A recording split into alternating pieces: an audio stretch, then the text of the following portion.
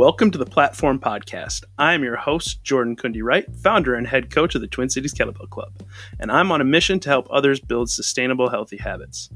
I know how hard that can be because I've struggled and succeeded to varying degrees throughout my life, but I've lost over 100 pounds and kept it off for over a decade now. The key for me was discovering my passion for lifting weights in kettlebell sport. On this podcast, we'll talk to athletes, coaches, experts, and everyday people about kettlebells, fitness programming, nutrition, mindset, making an impact, and generally striving to grow and leave a legacy of positive change. Please join me.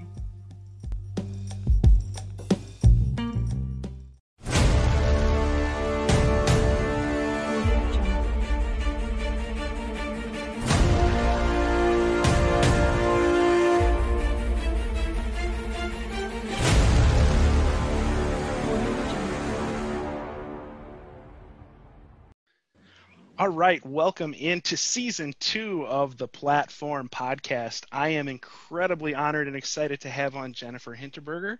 She is a Master of Sport International class, holds approximately 18 world records, is a Kettle Academy Level 3 coach, and a very, very accomplished lifter, trainer, coach, and just general badass superhero. So, Jennifer, thank you so much for coming on. I'm really excited to have you on. Thank you. What an intro.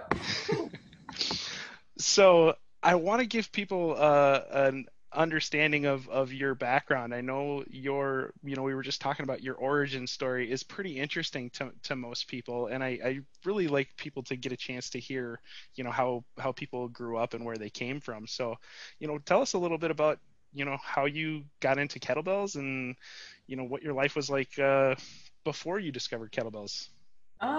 Okay. Those are pretty loaded questions. I'm going to do my best.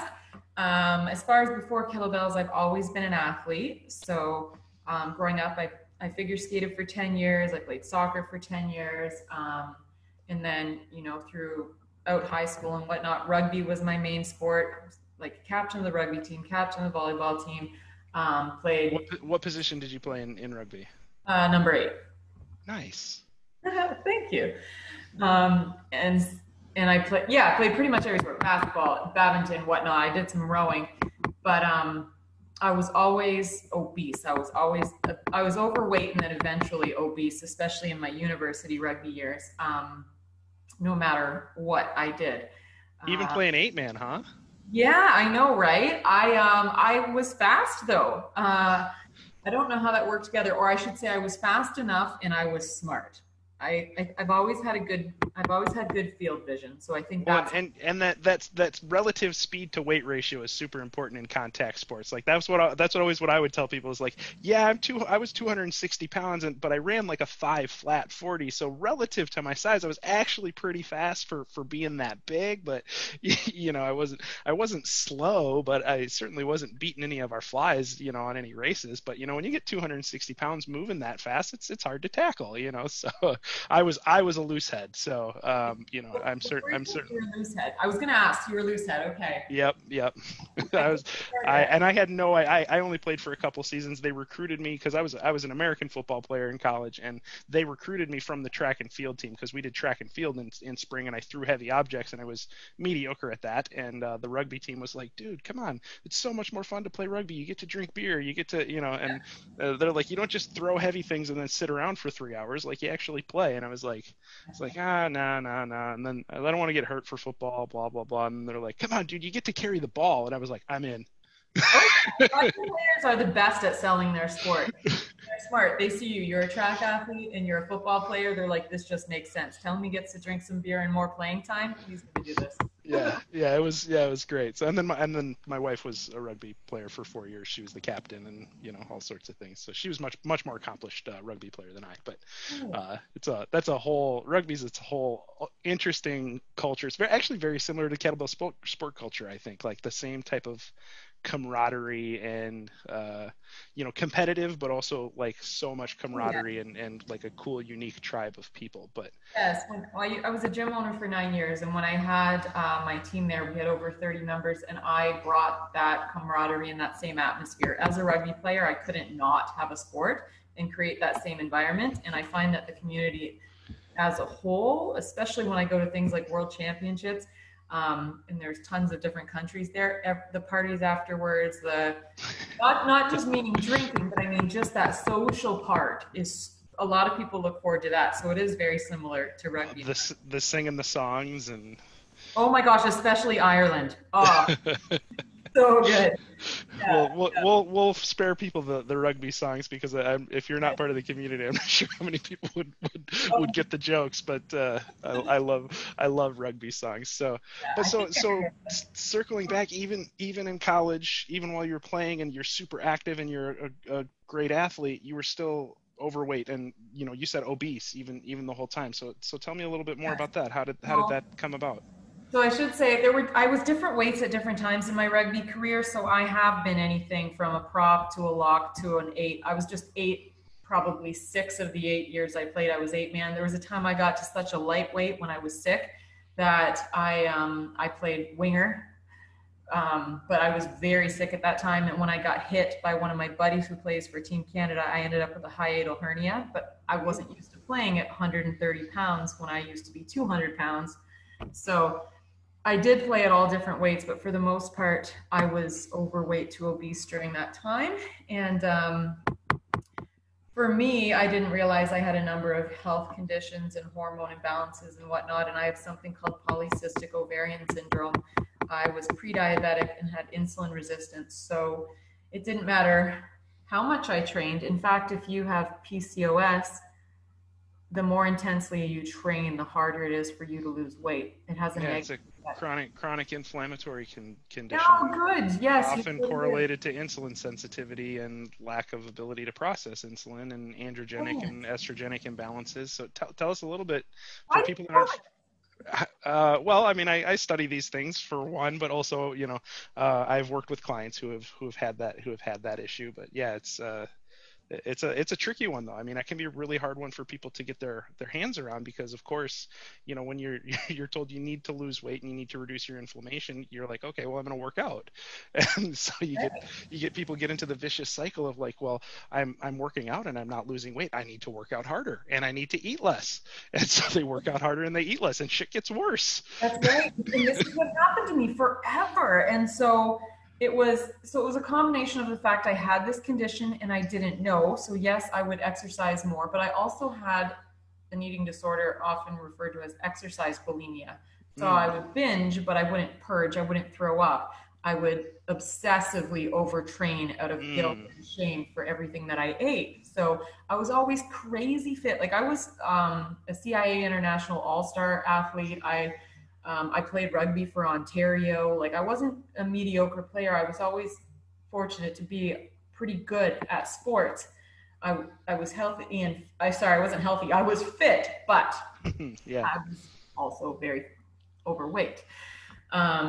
So anyways, that's kind of. So how did you figure out the PCOS thing? I mean, obviously at some point you probably got a diagnosis. So I mean more, how did you figure out the puzzle of the hormonal puzzle?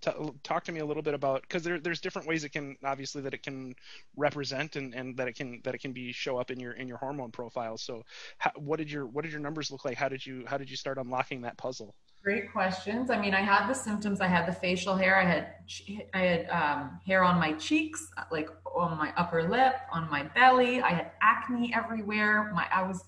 I had bald spots all over my head.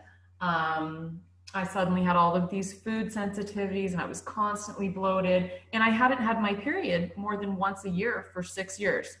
And the doctors would tell me, well, it's because you're an athlete. And I'm like, I'm 200 pounds. I'm not an anorexic. You know how like if you're super skinny gymnastics, then they get, I don't know, I think it's amenorrhea. Yeah, amenorrhea, yes. Right? If you don't have your period. I'm like, no, this can't be right. But anyways, they didn't find PCOS because of my PCOS symptoms. I had a lot of health issues in my early 20s and I didn't know what was going on, but I was having everything. But I also had PTSD from some childhood experiences. And there was a lot of trauma. So from 19, I rolled my car. Someone cut me off and I slammed on the brakes to avoid hitting oncoming traffic. I hit black ice, rolled in the ditch, Head went through the passenger window, off the windshield, broke the rear view mirror off. The roof caved in on me, so I tore my labrum in my right shoulder. But I had a lot of head injury from there. And I don't know if it was that head injury that did it, but it seemed to trigger all of these childhood experiences I had. And I started having nightmares all the time. And I was having nighttime paralysis. And then I developed insomnia. And so it started there. And then I had increased stress starting to happen all within a year. My mom hit a horse. It came through her windshield. They needed the jaws of life to get her out. That was very scary to see my mom with her face full of glass and everything. And then right after that, my younger brother was diagnosed with leukemia, who was one of my best friends. And then my older brother was in an accident and was in a coma, which is seeing your older, stronger brother with tubes, and up and down his mouth and nose was pretty traumatizing. And then right after that, my dad on Christmas Eve that year needed to have a triple bypass surgery. And so all of these really big things were happening month after month. And I was also working 52 hours a week, doing my bachelor's degree in kinesiology, playing university rugby and coaching high school rugby. And I was also working midnight shifts. So my sleep was off. There was so much stress. And I was just sort of like, everything's going to be okay. Meanwhile, every time the phone rings, I'm shaking because I'm terrified they're going to tell me my brother with cancer only has a couple days. And so that went on for 5 years with this constant fear of when's it going to happen. Anyhow, trying to make this short, wrap it up. I started all of this this mental, emotional stress started manifesting in my body, and I had the nightmares. I was losing my hair so much worse. I had so many issues with my digestive system. I could not go to the washroom. I was going to the washroom maybe once a week after taking extreme amounts of X-Lax and Dulcolax and using suppositories and doing, I can't think of the names, like the flush to try and help you go to the washroom. Yeah. I could not go, and I ended up, the white of my eyes were yellow. My nail beds were all blue with white chips all over them. I was itchy constantly from head to toe. I was just heading towards being septic.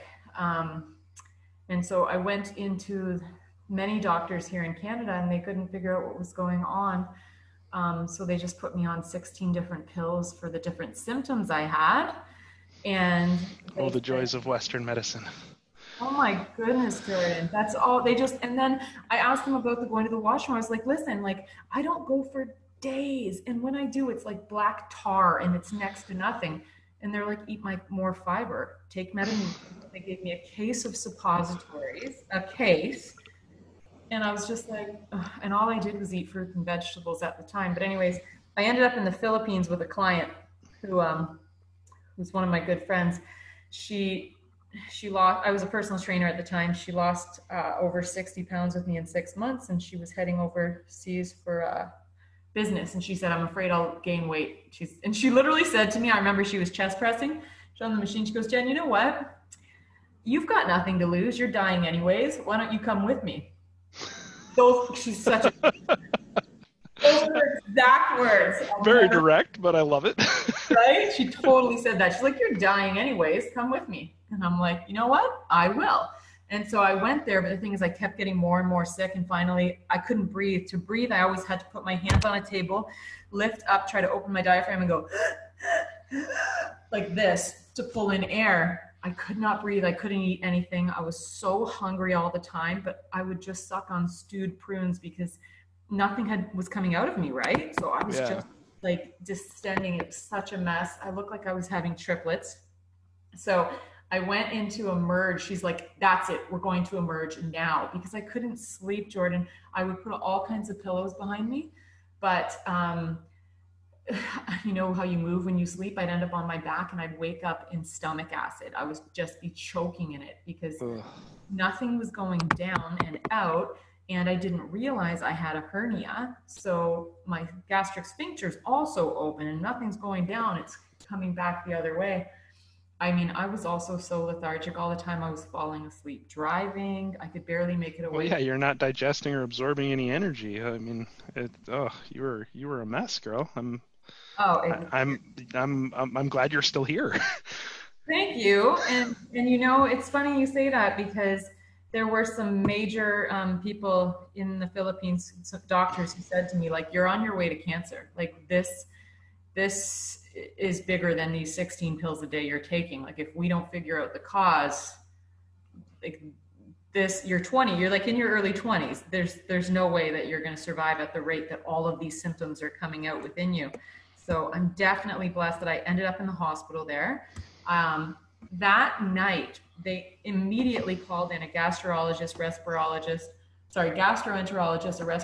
a cardiologist, and they had 6 student doctors all there at the same time, and they ran every and any test that, I don't know, it felt like it felt like they were doing everything.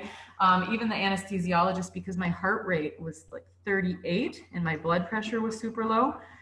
He held my hand the whole time they put me under to do a colonoscopy and endoscopy, because they were concerned about how low I was. He wanted to be very, so he held my hand the whole time during it, and they were just amazing. And they found out I had all different kinds of things going in my body. I had, well, of course, I had hemorrhoids. I had lesions throughout my intestinal tract. I had a hiatal hernia. I had 3 stomach ulcers. My esophagus was eroding. I had stomach cells in my esophagus, which was showing the beginning of Barrett's disease.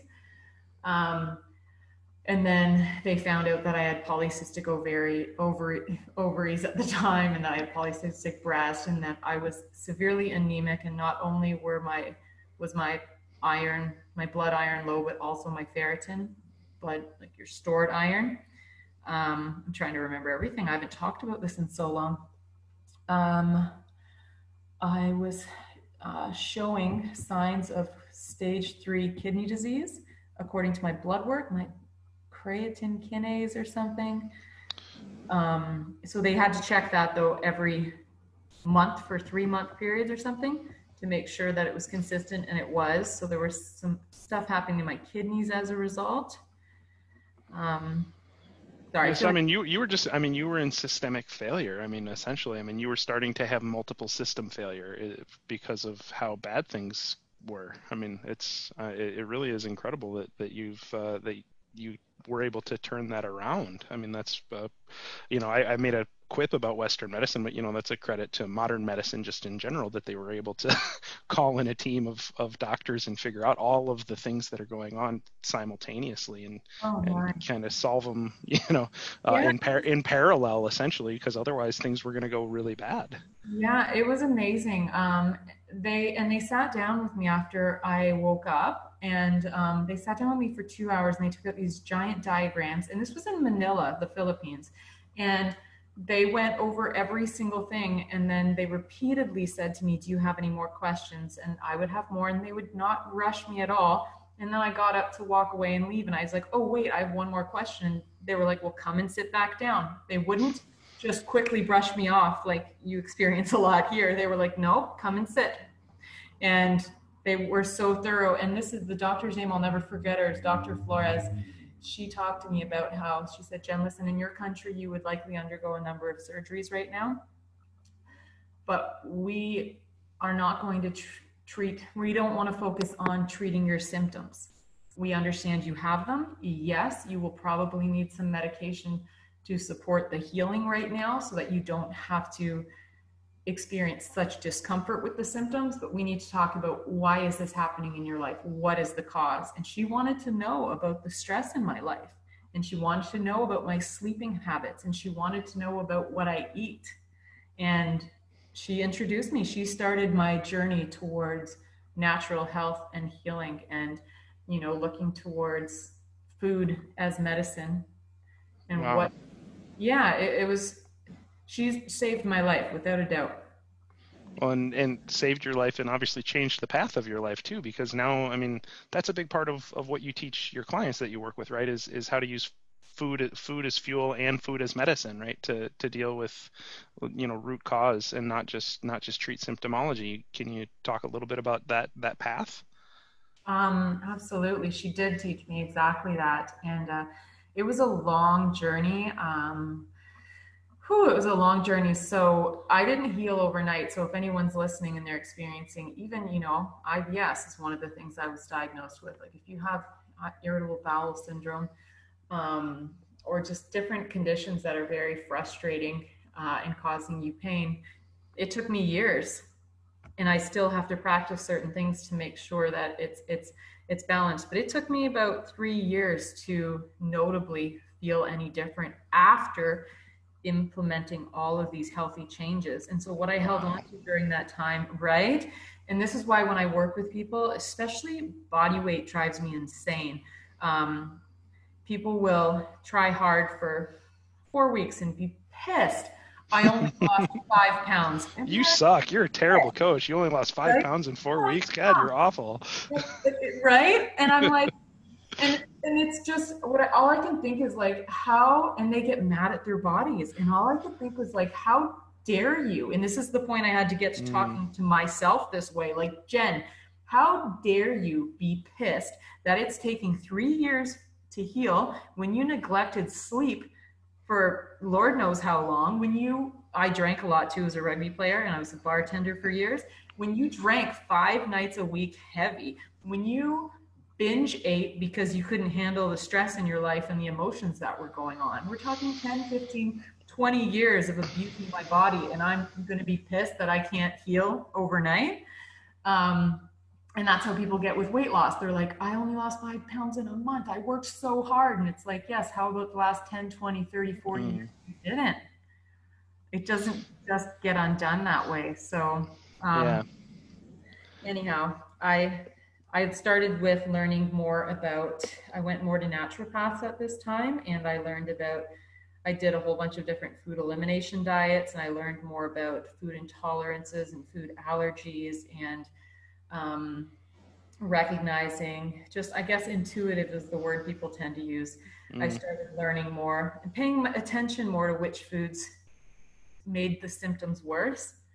And then I had to get to a point, it's very easy to be like, I hate that. I hate. No. I was going to say this is just a pet peeve of mine. I hate the term intuitive eating because it gives the wrong impression. The only reason because when I heard the first time I heard that, I was like, well, yeah. I mean, in fact, intuitive eating sounds awesome because I'll intuitively eat pizza and beer and that's what my brain tells me I want. But I like to call it like biofeedback driven eating, right? Because that makes more sense to me. Because that's really what it's about. What you're talking about is people aren't naturally in tune with their bodies. I understand why they call it intuitive eating. They're talking about you need to be in tune with your body, and that's what should guide your decision. Great. But if you're taking somebody who is currently not in tune with their body, or you're taking somebody who's in tune with their intuition is to use food as an escape, like you and me, who had the very similar binge shame workout, that cycle, right? Food is not necessarily something you might have a great relationship with, or you might not be super in tune with, right? So like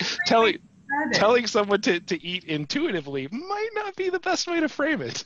I'm so happy you brought this up because I just learned this whole word intuitive eating, or this phrase within the last month. And I thought, oh, okay, maybe that's kind of what I'm teaching people. But when you explain it like that, it's like, no, not at all. And you said that so well, especially for people like us. Our intuition is not. is self-destruction. Right. For me now, I'm lucky. Like I honestly had to almost die, as you just learned, for this to change for me. I will not eat unhealthy food. I will not do it. I have no interest. But I will eat more than I need to eat. So that's I don't listen to my internal clock or regulation in terms of Jen. You don't need to sit down and eat 15 dates right now. You could probably have 2 or 3. Oh, but they're so good. I love to eat a lot. What's that? I said, oh, but they're so good. The medjool dates, oh God, they're like little caramels. Medjool dates and cashews and the combination of them. So I do not eat bad food. Like I haven't put gluten in my body in 15 years.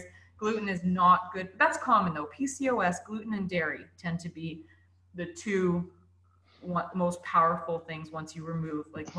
I tried all kinds of diets for years and years and years.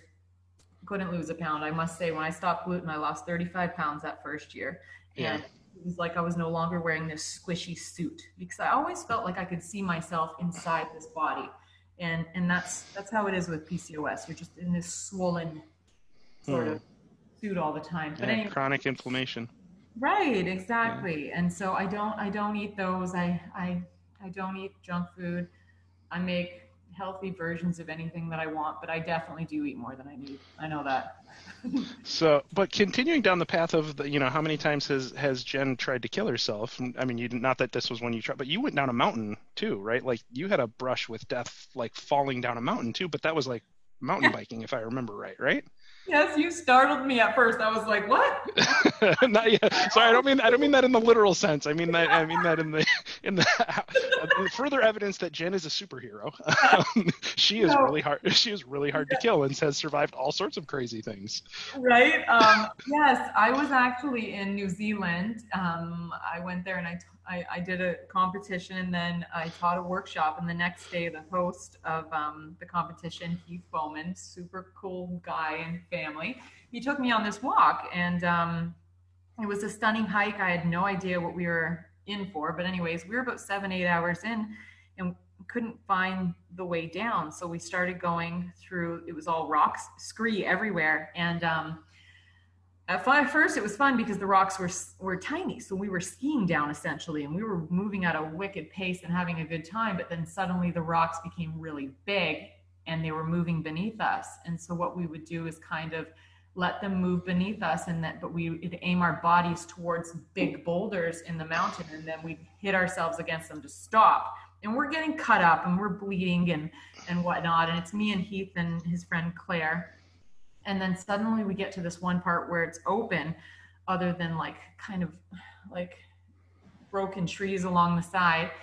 And I was standing and the rocks moved underneath me, and I was like kind of skiing and trying to lean back, but my body went forward and I somersaulted and I slammed down and I kept sliding, and then suddenly I stopped. And Heath ran over to me and he's like, "Oh my God, Jen, I can't believe that just happened. Are you okay?" And I was like, "Yeah, this is crazy." I'm like, "That was so much fun actually, but I don't want to do that again. So I'm going to crab walk. I'm not going to stand up because I couldn't get my footing." And so he said, "Okay, I'm going to walk with Claire because she's scared." And I said, "Yeah, no worries." And he said, "But meet me when you get to the bottom, which is where the cliff was." He says, "Go left, don't go right, and we'll meet you there." And then he makes a joke and he's like, "Don't go straight because obviously you'll die." And then I start trying to crab walk down the mountain, and then the rocks start moving from beneath me, and I'm focusing on trying to stop myself, digging my heels in because my tights, my Lululemons are getting ripped up, and I'm getting all cut all down the back of my legs. My wrists and elbows are all bleeding because I'm digging in, trying to stop myself. And then I look up, I didn't realize I'd gotten to the cliff. And so I quickly tried to roll to my right, hoping that the path was just mine. But the rock started to slide under Heath and Claire above me. So I not only had my rock slide I was in, I had theirs coming from above me. And that's what sped me up so fast. And I couldn't roll out. And then, yeah, I went off the cliff, and I just, it's like those dreams you have or in the movies where I was just floating. It was just dust everywhere. And I mean, right before I went off the cliff, I grabbed for a rock with my left hand. I remember looking back and thinking like, "Oh man, this is my weak arm." And then thinking, "Jen, you have no choice." But then I got a boulder to the left side of my head and I tore my lat actually. I'm pretty sure it was at that point. And I just got thrown off, and then I just waited to shatter.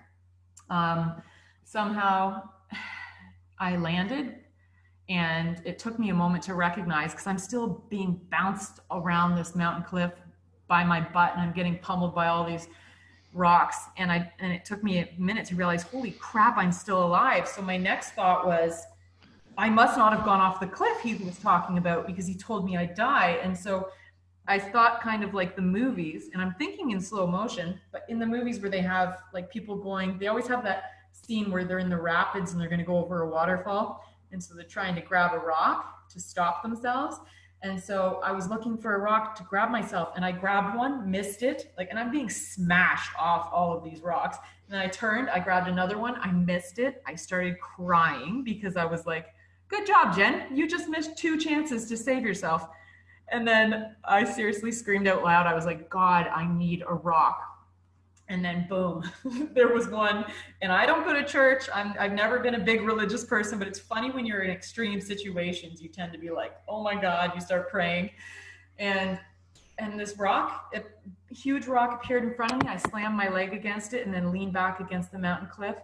And I thought I was fine. And then suddenly this big white boulder comes right over my head. And I realized that like the rock slide was still happening. So I just leaned back and covered my head and let it all go until it was finished. And then, yeah, I didn't die.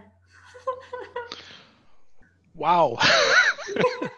That was intense. I'm sweating and I didn't even live through that. Like that is such an intense story. I can't like that's something that needs to be in a movie. Like that is wow, that is insane. And so what were all of the injuries that resulted from that? You tore your lat. I mean I saw the bruises and the scrapes and everything on your Instagram post from that and I was like, "Holy shit, how did she survive this?" Oh my God. Um Speak of inflammation, I gained 30 something pounds that year. I didn't eat an ounce different. I just swelled and kept swelling and kept swelling. And I had brain injury that I didn't realize caused anxiety. I had such extreme anxiety. I didn't know until now looking back. I closed my gym months later. I just had so much anxiety. I didn't want to go down and teach. I didn't want to be in the thought of going down and teaching a class, which is my heart with the people I love, made me just want to sit on the floor and cry. And I didn't know what was wrong with me. I just thought maybe I had too much stress in my life. And then later I realized it was from the head injury. yeah. So head injury was one of the problems. Torn lat, I separated my shoulder, um, broken tailbone. To this day, like sitting here right now, it's painful because I rode that mountain cliff over. I think it was Heath went back later and tried to give an estimate. I believe it was over 400 feet total.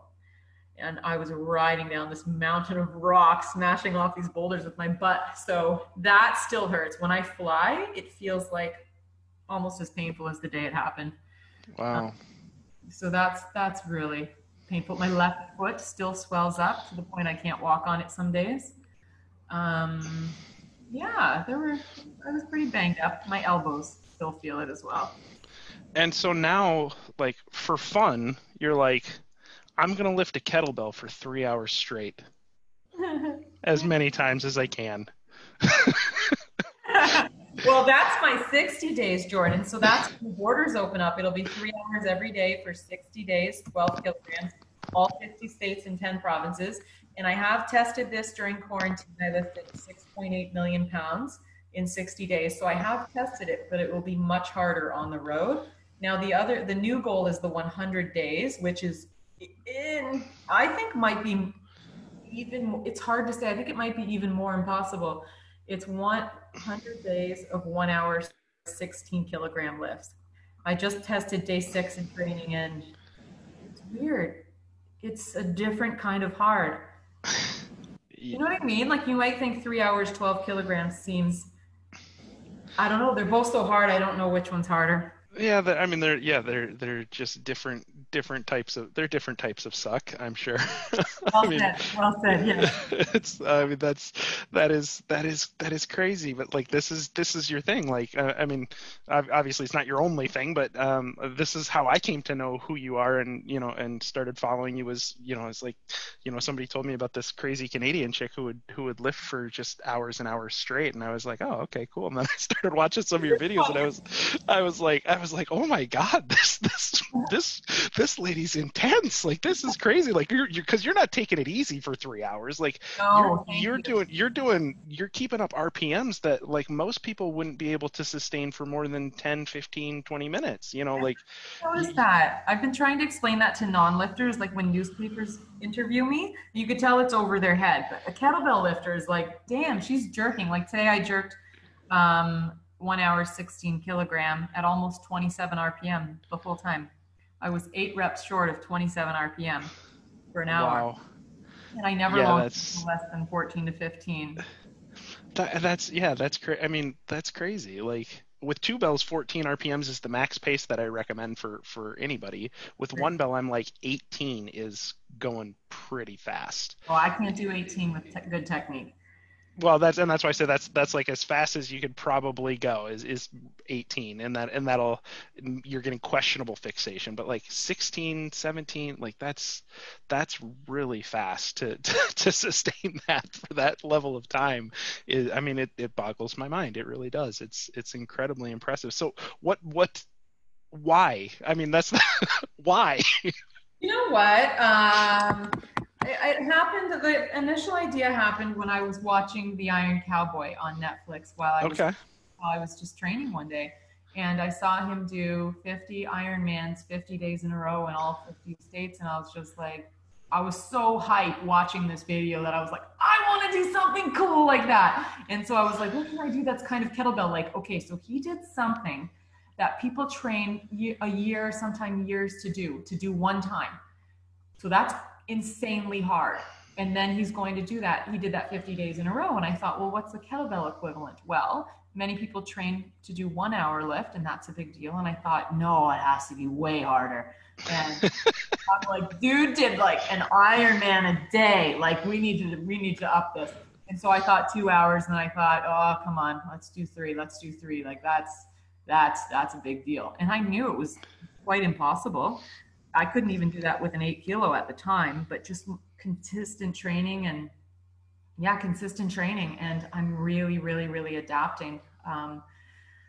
It's still scary though, because I have no idea if I hit the road, if it's still going to happen. The 16 kilos, I really don't know if that's possible. Today's the most I've ever done. Today was day 6 of 1 hour lifts. That's the most I've ever done. And I've volunteered myself to do 100. So the 100 days is this the official? Is this just training, or has the official 100 days started now? Good question. No, I just came up with the idea on Saturday. Okay. And I already have 12 countries that have registered. Nice. Yeah. Let me see, actually. I have Canada, France, Bulgaria, Australia, Poland, Russia, Spain, Ireland, England, Belgium, Sweden, and the USA. And then I have 65 lifters, and I have from absolute beginners to the best lifters in the world. I have Ivan Denisov, Denis Vasiliev, Andrea Lafoy. I shouldn't be naming names because I know I'm going to miss people. There's just, and we have big teams. We have a team of 9 from Australia. We have another team of 5 from Australia, a team of 7 from England. We've got a team of 6 from Canada. So there's some are individuals and some are teams, but I've got like 8 people here. I will put it to my team to see who wants to join me, but you can count me in for a day too. Oh my goodness, that's awesome. Thank you. And what I've been doing with this is I originally, I don't want to talk about the original. Sure, real quick. I was in this Miss Health and Fitness competition to be on the cover of Muscle and Fitness Hers, and there were thousands of people in it. I got into round 7 out of 8. So I was in the top 64 out of thousands. And then what it came down to is money, because you win by the most votes, but you could also have your votes purchased. And so the girls in my group just, one's a doctor, one's a professional hockey player. I just couldn't keep up with their money. I don't have any money to put down on votes, and I didn't want to ask my friends to do this. And that's ridiculous. That's not what it should be about. But exactly, it's totally against it. But once again, business, right? So anyway, Saturday, I was still in it, and I thought, you know what? I need money. That's it. That's the only way to move forward is money. That's it. Because whenever it was just free votes, I was in first every single time for the last 2.5 months. And then when it came time to being paid, because I had this many people supporting me, which is incredible. And then when it came to 2, they'd sell these votes 2 for 1, and I'd get bumped. And so anyways, I thought, Jen, don't quit, because that's not me. I thought, just think, you don't have the resources. You do not have the money. You do not want to just take money from your friends, but you can be resourceful. And so this is where I came up with the 100 days to generate money. And we generated just over $3,000 within 24 hours. And I put that $3,000 down. I didn't move an inch in the competition. And so I thought, you know what? We're not throwing any more money at this. 1, I don't want to win because of money. 2, they changed their website this weekend to show they're only donating 25% to Homes for Wounded Warriors. When I thought, I had no idea the magazine was taking in all this money from it, which I feel naive looking back. But they didn't put that out there to the public. So I bailed. I messaged the magazine. I'm like, I'm out. I don't want to be a part of this. But I had already committed to 100 days, Jordan. So, and about 25% of places have already been paid for. So obviously, doesn't make sense to have them pay and not other people. So I decided I'm going to turn this into, I'm going to donate to a cause that I care about. I mean, Homes for Wounded Warriors is brilliant. but something that I can relate more to with childhood abuse. So 50% of donations are going to go to Jillian's Place. It's a place I've had friends reach out to me and tell me that it's for women and children in abusive situations. And they would show up at this place and just in the clothes they had on because they're fleeing, right? Mm-hmm. And Jillian's Place would provide them with all their toiletries, their toothpaste and shampoo and conditioner and brushes and pajamas. And they gave them a place to live for 6 months. And then when they found their own place, they gave them all their pots and pans. One of my friends said when her husband was released from jail, they made sure that they were there in case anything happened. And just having grown up in an abusive situation, I think this is a cause it's definitely a worthy cause. So that's where the donations are going to be going from this. That's fantastic. That's awesome. Yeah, I'm somewhat familiar with Jillian's Place. I'd heard of it before, and I didn't know the specifics behind it. I just knew it supported women and children that were escaping abusive situations at home. I didn't know any of the specifics. So that's awesome. I feel even better about signing up to join you. So tell people it's $100 for an individual, right? And then if it's a group of people, it's $70 per person. So if you can get multiple people to sign up, obviously it's less money, and it's all going to a good cause. It's for 2 people, it's 70 each. For 3 or more, it's 50 each. Oh, nice. Okay, cool. And it was a U.S. funds initially because the competition was U.S., but now it's Canadian funds, but equal numbers, so less. Okay. Oh, okay. So well, either way, we'll just say it's 100 to 50, depending on how many people you get, and depending on your conversion, your currency conversion to Canadian dollars. Right. That's right. Yeah. So some people have donated more just because they care about it and they want to. These are just suggested donations, and I mean, if there are people who really want to participate and don't have money, I know what it's like to not have money. I'm not going to say you're not welcome. So yeah. Awesome. That's great. That's fantastic. Well, and when they do open the borders up and you get to do your 50 states and 10 provinces, I have a platform in my garage that is a competition platform that I just finished building and staining and everything, and I have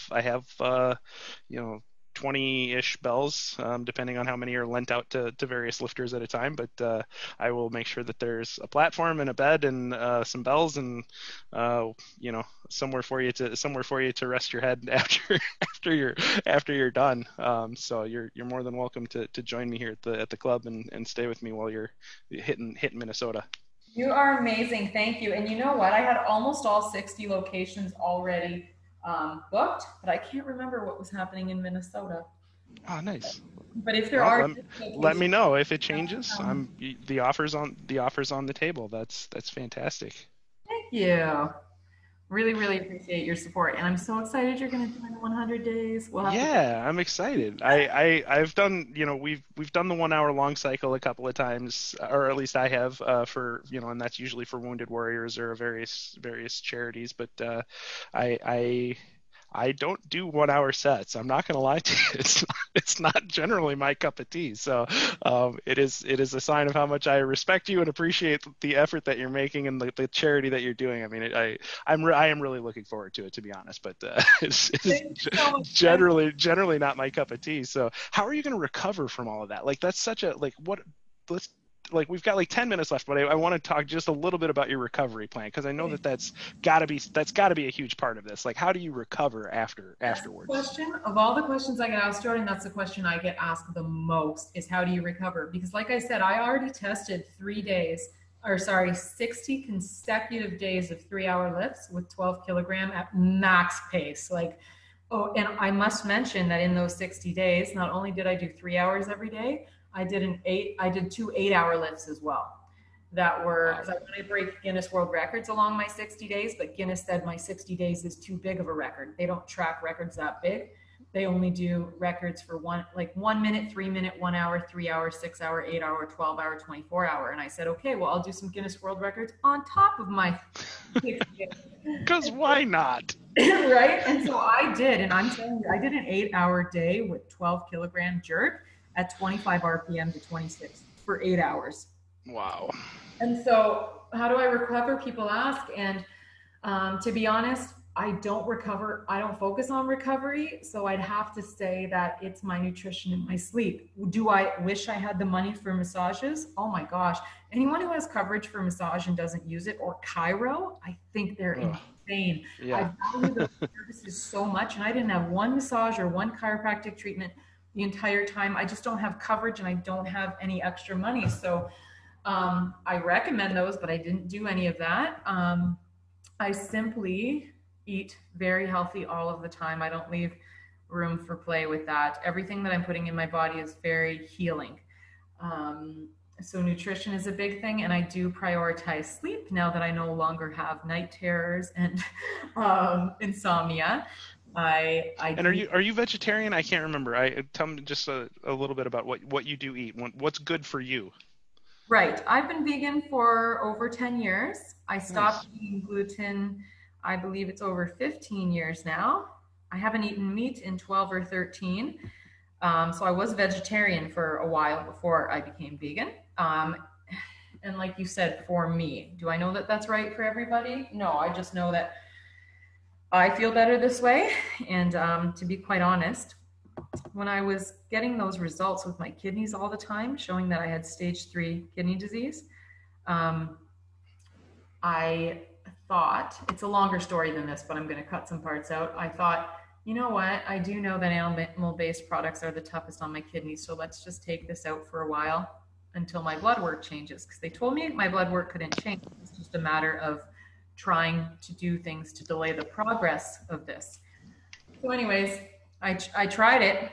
And then when I got my blood work done and I had seen improvement, I ordered fish. I went out for dinner with my brother-in-law and sister, and I ordered fish, and then it came to the table, and Jordan and I looked at it, and I had instant fear. I was like, I just felt like, what if I get sick again, like in the Philippines? I was like, I can't do it. I looked at my brother, and I was like, could you please eat this for me? I'm so sorry. I never meant to quit eating meat. I would eat one of those, like, you know when you go to the grocery store and they have those pre-cooked whole chickens? Oh, yeah. Yeah. I would eat one of those a day. I was a personal trainer. I'd go in, I have my office, and I'd throw down my chicken. I'd rip a leg off. I'd eat it. I'd go train somebody, come back, rip the next leg off, eat it. I'd just pick away at chicken all day. Like, I ate so much meat, and just, I loved, all the typical proteins that, all the gym bros talk about. But, but I ended up vegan because I just felt I went from such one extreme of being sick and lethargic and constantly having digestive issues and being obese to being a very healthy weight and being loaded with energy and sleeping well and no longer having this anxiety and depression. And I don't have food cravings anymore. That is wild. As a former food addict, I don't crave anything ever. Maybe a green smoothie. So if I had $1 for every time I craved a green smoothie, I would be broke. So good. Like, literally when I wake up in the morning, I'm like, if I get out of bed, I can have a smoothie. And I'm like, it's time. And they're so good. Maybe. No, I do actually like smoothies. I'm actually really big on berries, spinach, protein, and either almond milk or dairy milk, depending on if I'm consuming dairy at that time. Like, that's one of my favorite, like, just to get good protein, good antioxidants, and I use like 3 cups of spinach. So even when I do berries in there, like, it still ends up being mostly a green smoothie because I load the Vitamix with spinach first. So that is awesome. Yeah, that's one of my favorite like on the go breakfasts. Although not that I go anywhere anymore, I just go down to my basement. But it's still I just go to my living room. I work at home too.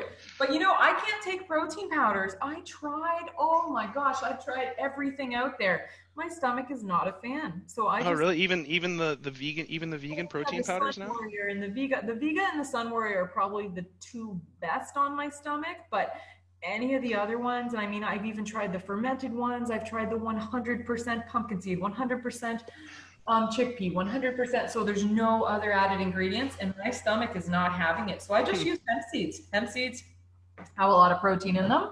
Yeah. Sometimes chia. What else do I use? That's probably the main ones. I eat a lot of cashews and pumpkin seeds too. But yeah, I don't have a clue how much protein I consume, but I don't imagine it's very much. But it's enough. That's the thing. Like I think people, there's obviously the research out there that says that you should get zero point 0.7 to 1.2 grams per pound of body weight, or 0.5 grams per kilo of body weight if you're an athlete, and yada yada. Okay.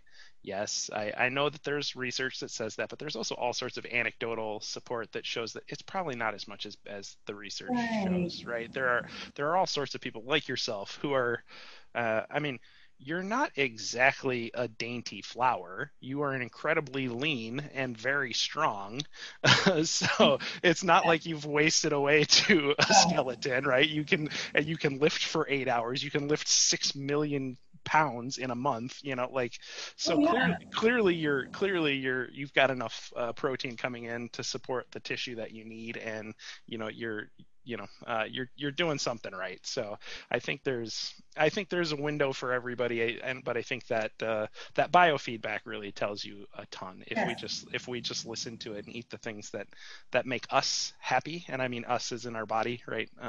That's right. I think that's huge, and making the best choices you can, and buying the best foods that you can afford, is an important thing. Well said. And the ones, yes, exactly.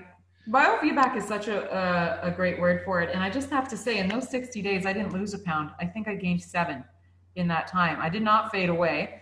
I gained towards the end. I was eating probably once I got those 2 8-hour lifts in the last 2 weeks, I just ate the world. So I gained weight and I progressed throughout the entire 60 days. My results, my speed, my total poundage progressed the whole time. So that doesn't make sense in terms of, like we were talking about, what's normally expected with recovery and rest days and all that stuff. I didn't have any of it, and I got better the entire time. Wild, right? I don't get it. That is what. Well, I mean, I'm going to go ahead and say you are genetically gifted. I won't call you a freak, but you are definitely genetically gifted. People say that, and I'm like, there's no way I'm genetically gifted, because I have 3 siblings, all blonde, all skinny, all lean, and I was always how many world records do they have between the 3 of them? Do you know my younger brother passed from leukemia, but my older brother was always the athlete to beat. He was always, he track meet, he'd come home with 8 gold medals. Like, he's the best hockey player. My sister is a ridiculous athlete. She's already qualified for Chicago and ran it. She's a marathon runner.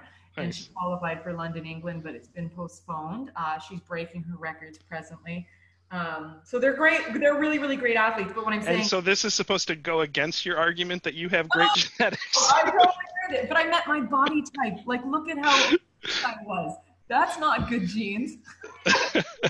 What I was trying to say. Well, yes. there are genetics, and then there's genetic expression, so there's, there are things, you've clearly gotten to a place where now you understand what helps you express your genes as well as you can. So, but you are an incredibly impressive athlete. I always marvel at what your accomplishments are. And obviously you're very mentally tough too, because I don't care how genetically gifted you are, like, you are kicking the shit out of your body when you lift as hard as you do for as long as you do.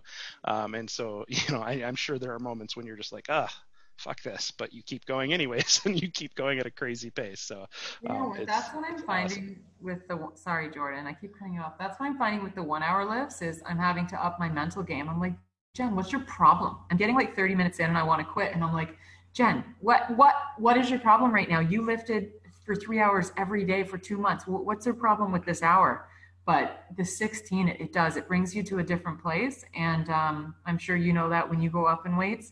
Yep. And it's gonna definitely, I'm gonna have to go back to, I'm gonna have to take myself to different places mentally, for sure. And I think that's definitely one of our greatest assets as athletes, is figuring out how to work with our own mindset and adapt to serve us well. So it's going to be a good part of this journey.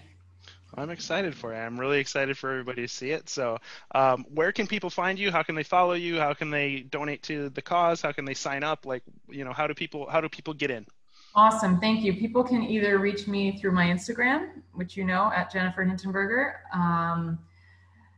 Also Facebook, I don't know if maybe I could give you the links to this or something, but there's my Facebook, which is Jennifer Hintenberger. And yeah, if you send them to me, I'll put them in the episode notes so that people can click on the episode notes and find them there as well. Okay, awesome. And then I just started a Facebook group too. That is for anybody who is a participant of. Oh, I just started it a couple hours ago. There's 74 people in it now. It's called 100 Days, 100 Kettlebell Marathons. Nice. And, and that's where I just started it. So I have to start inviting people, but everyone's welcome to request. And I will, of course, have them jump in. And then this way they can choose one of the 100 days if they want to join me, or they can contact me about donating, which is obviously greatly appreciated.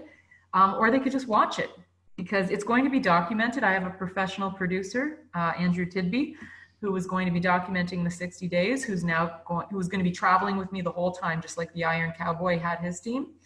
But I'm obviously not traveling, so he's going to be here with me. So hopefully we'll do some interviews with the other lifters who are joining me and whatnot, and make it a good community experience. Awesome.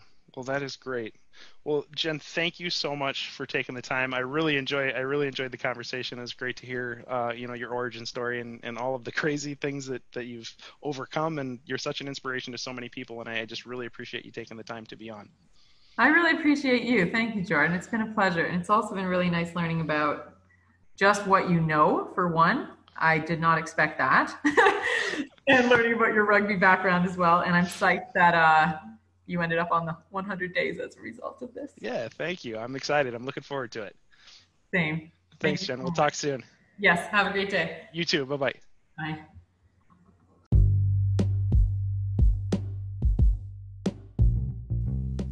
Thanks for listening to this episode of the Platform Podcast. I'm Jordan Kundi Wright. If you have a question, please email me at twincitieskettlebellclub@gmail.com. Follow us on Instagram and Facebook at Twin Cities Kettlebell Club, on Twitter at TCKB Club, online at twincitieskettlebellclub.com, and please help us grow our reach and give us a review on Apple Podcasts, Spotify, Stitcher, or wherever you get your podcasts. Until next time.